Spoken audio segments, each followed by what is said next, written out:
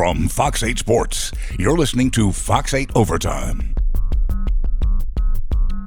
From Fox 8 Studios in New Orleans, welcome into Overtime, the podcast for all things sports, all things Louisiana, and everything in between. Alongside Sean Fazan with John Bennett producing, I am Chris Hagan, and today we are talking college football, specifically LSU and their new opponents, the SEC appearing to be full go-ahead with college football, and what's happening just about everywhere else in the country with college football kind of on a bit of a balancing act. Do we play or do we not as of right now? But before we get into all of that, a quick request and reminder, please subscribe to the podcast, rate and review it, tell your friends, and if you want to get in touch with us, hit us up on the Final Play and Tiger Huddle app. Now, Sean Fazan, let us get to it. LSU, it's announced on Friday, they're adding Missouri and Vanderbilt. Missouri will be a home game. They last hosted them in 2016, where they absolutely demolished them 42-7. And then there's Vanderbilt. They'll return to Nashville, where they played last season and ran up the score with 6 Joe Burrow touchdown passes against the Commodores. Talk about a break for LSU. I mean, and really for Alabama, too, their opponents aren't too difficult. Neither were Georgia's. I think that's fair, especially for LSU and Bama, because they already play a tough enough schedule in the West with each other on the schedule.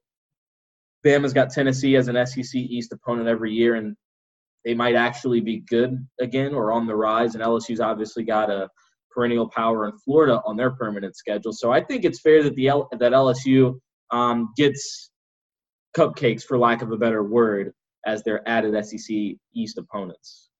Yeah, I when I saw those two, I thought perhaps they were going to end up with like the Georgia-Tennessee win percentage deal, which could have been a concern, but that didn't happen. They get Vanderbilt at Vanderbilt, where we saw last year was basically an LSU home game. I don't know what's that it's going to be like this year, considering we don't know what the fan situation is going to be like. And then obviously the host Missouri.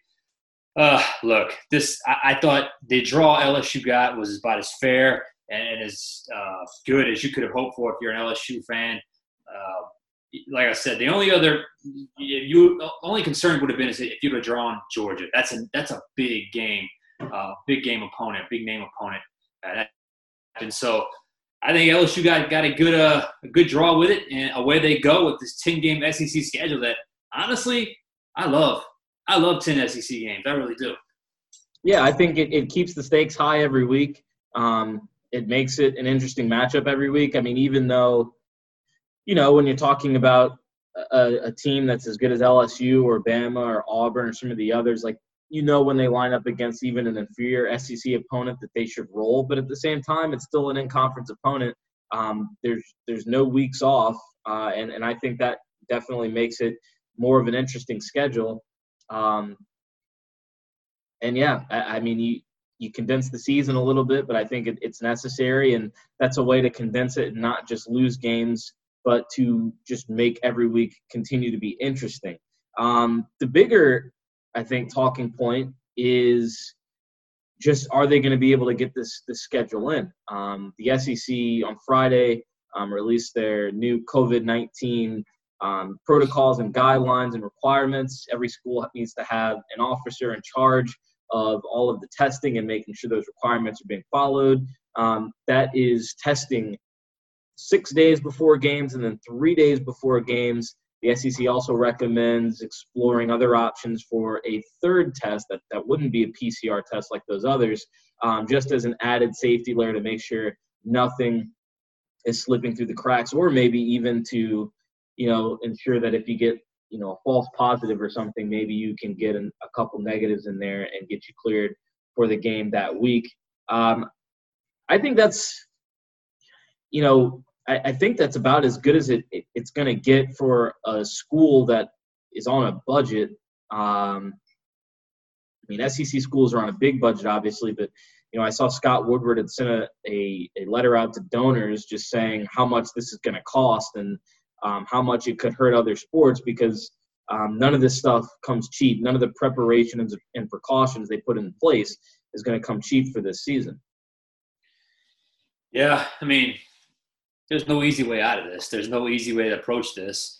But if you have that testing infrastructure in place, and you can absorb the financial hit, which most Power 5 conferences can. It's not easy, but you can, especially when you talk about the prize that is college football, then you do it.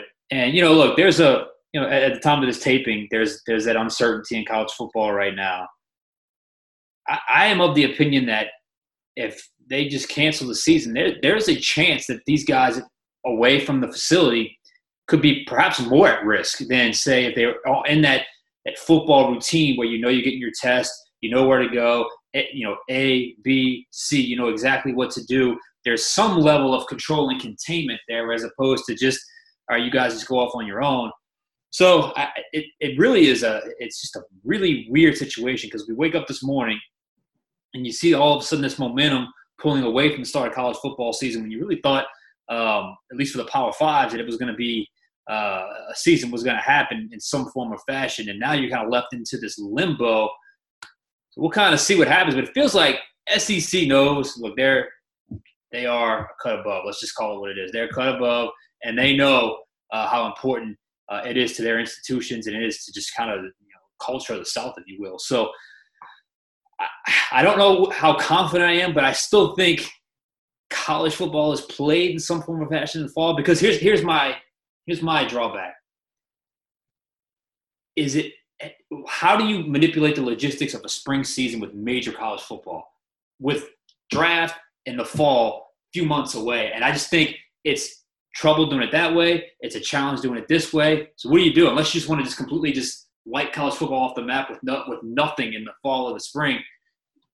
I don't know. You got to pick the lesser of two evils there. Yeah, and the fact that we haven't seen a ton of rumblings about players from the SEC, Big 12, ACC, like you mentioned, in the southern region of the United States. I'm surprised almost that the Big Ten has had the push that they have just because, like you said, you kind of figure Power Fives had a little bit more power to kind of push this through. I know the Pac-12 and their players and what's reported as like a group chat with like 400 players on it, that's a totally different animal in the demands that they're making. But I think the SEC the biggest signal to me is that while other conferences and ADs and presidents are debating what to do and how to push ahead with practice, the SEC is dropping guidelines and adding opponents to the schedule. And it seems like you said, there's levels to it. There's tiers to it. And I could see the SEC being that one that, call the season what it is. It's not going to be a normal college football season. Yeah. Who knows if there's bowl games? Who knows if there's a national championship? There's a lot to be worked out. But if you're going to have a season that is, I don't want to call it a throwaway season, but just a season that is literally going to stand on its own as this is what happened in 2020 and this was just the circumstances. They still played games and crowned an SEC champion, which to a lot of people is as important as just about anything else. I can see the SEC still playing through that. Amongst reporting from Sports Illustrated and Yahoo and some other people, you've seen the things about concerns from SEC players. I know there were Ole Miss and Mississippi State players listed, maybe a Texas A&M player. The only thing I've seen from LSU, Neil Farrell opting out. I think Sports Illustrated reported that on Saturday, today, the day we're taping. And so far he seems to be the only one because I think that for whatever reason there is more of a mindset to play in the SEC. Maybe part of it is just the culture of players go to the SEC to go to the pros. This is their path, and whether I fully expect some guys who may be first-round picks. We've seen some in a lot of conferences decide to sit out. Their stock has been determined, especially if they were to play in the spring. I think they would sit out. But for every guy that is a projected first, second, third-round pick that's going to go pro and may sit out, we know on the depths of these rosters, especially from LSU, you've got all kinds of guys that could be special teamers in the pros, guys who are just biting at the bit, waiting their chance to play. When you have 105 guys on a college roster, I think there are certainly possibilities to play the deeper parts of your depth chart and have a season. That's kind of why I do think the SEC does push through. But look, this is a situation with COVID-19 where things change overnight. Like you mentioned, you wake up and look at your phone and all of a sudden something else is postponed or canceled. And look, you got to have a realistic grasp of the COVID-19 numbers. Now, I've paid closer and closer attention to it over the last couple of weeks because we're getting so close to football season. And, the quote-unquote hotspot areas have seen a bit of a downturn in some of their COVID-19 cases. So if there's a chance that momentum swings and perhaps it gives you a little more confidence, perhaps. There's so many different layers that you have to consider here. And it just feels like to me the SEC and perhaps some other teams in the ACC and maybe some teams in the Big 12, because there's a lot of Texas represented in that Big 12, that in that region of the country, in that area where we're at, that portion of college football, it feels like the players are raring and really ready to get after it. But you're at the mercy of something that's not a little bit outside of your control. And it's got to be frustrating for a player right now to really want to be in this grind mode and you just can't do it. I do feel for him right now, especially like Miles Brennan, who's really waited and waited and waited. This is his opportunity, and now he's just got to, just kind of sit and wait and hope that the season actually gets played. Yeah, it is really hard to push yourself to the limits that you do in practice and camp and conditioning and lifting, not knowing what's on the other end. You don't want that question in your mind of what am I doing all this for? So hopefully they can push through that. I do think there's also, for the benefit of the SEC, there's some wiggle room. There's conferences like the AAC and some others, I think the Sun Belt too, who as of now are anticipating starting Labor Day weekend. They're going to get going right away. That is really close to students being back on campus and players being back in class or whatever that situation is. So you don't give yourself a lot of wiggle room to figure things out. At least with the SEC and starting on September 26th, you've got some time for people to be back on campus, maybe to work out the logistics of how players will attend class and what that situation's like as far as case numbers and whatnot, to figure that out before you get into games and really work out the safe way for guys to not be exposed during the week at class and then be able to successfully get out on the field. Again, with all of the testing going on, you can catch all of these ideally. That's just it. I mean, exposure. When you have that kind of access to testing, which you have in these Power 5 conferences, to me, that's a safety net. To me, that's okay. We have the mechanisms in place to if there is something, if a player does step out of line and go to a party or go to a bar or go to a place he shouldn't go, if you're testing with any regularity, you're able to catch that, and hopefully you catch that in enough time to where it doesn't spread to more parts of your roster. But I think it's important to point out that there is no easy answer here. The easy answer is the American ingenuity of creating a vaccine, and hopefully in enough time where we'll have enough time, we're able to survive, and the vaccine comes and we can get back to our normal lives. But there is no easy answer here. So what do? You just keep delaying, or do you try to live with it as best you can? And look, I think in the SEC, I think the message right now is one that they're going to try to live with it. I'd also say this isn't a situation where you're locked in. I mean, this is like you said, because there's no easy answer and because things change by the day, at any given moment, we all know it could all be shut down. Right. That's what it is. Like baseball, Major League Baseball, is probably really close to being shut down at one point, and they've decided to push through with a lot of postponed games. Sean Payton said it in terms of the Saints. He wouldn't be surprised if there were some suspended, postponed games, whatever, if you can't field the team.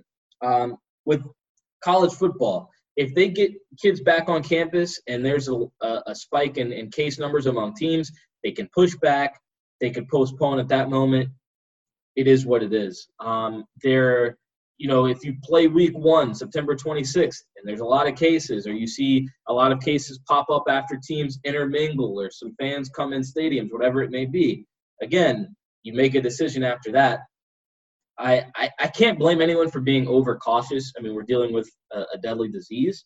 So in that regard, I'm not going to say that, the Big Ten or, any conference that's debating postponing or has postponed, I'm not going to say that they're overcautious, because this is their perspective of how they're going to deal with it for their teams and their team personnel and whatnot. But on the other side of it, I'm not going to slam a conference for deciding to try to push through and play. If the coaches, the ADs, and the players are on board with it, then you let them play and you go from there. I think it's important to have sound judgment and not be stubborn once you get into it and say, we played a game, some cases popped up, we're going to push through it. No, you can't do that. You certainly can't do was it Colorado State, who is like covering up stuff or telling players, not to report different things or, keep things under wraps. You can't do that. But I think with the right transparency and protocols, I have no problem with trying.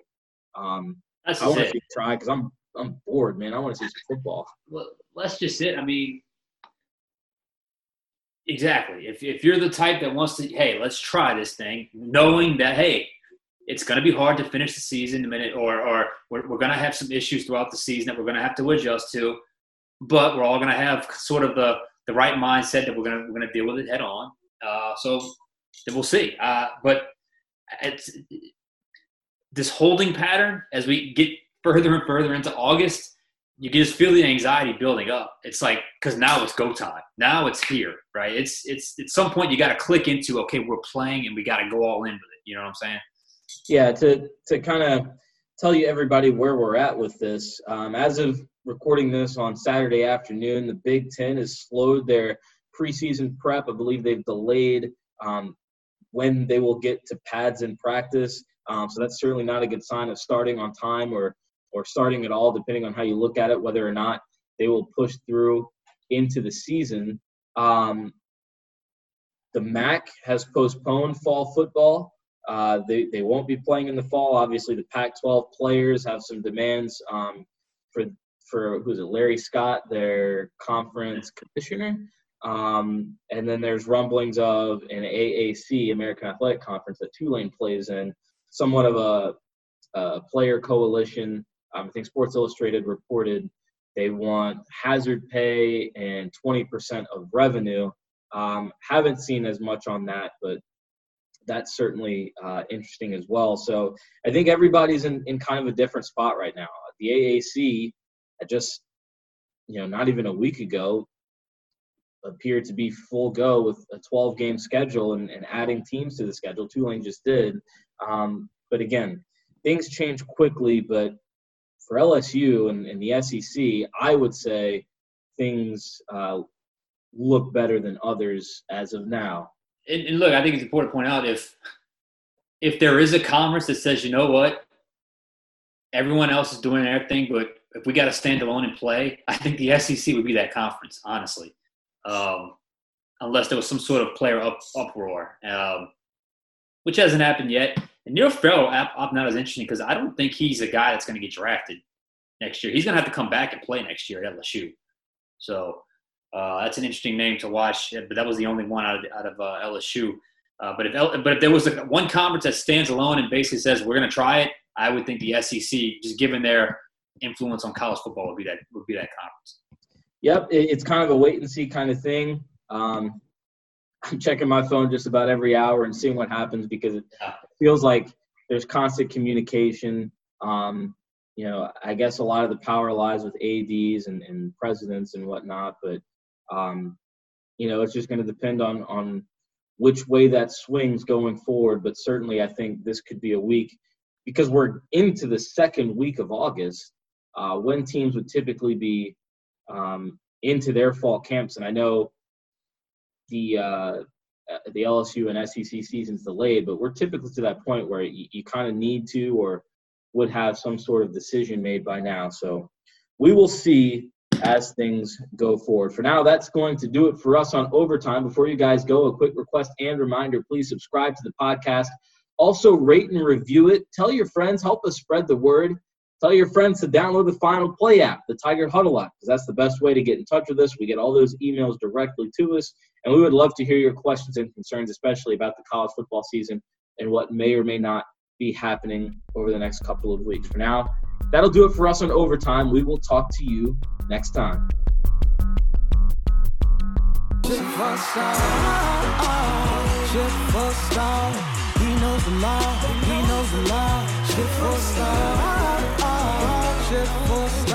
His care of it all, shit for star.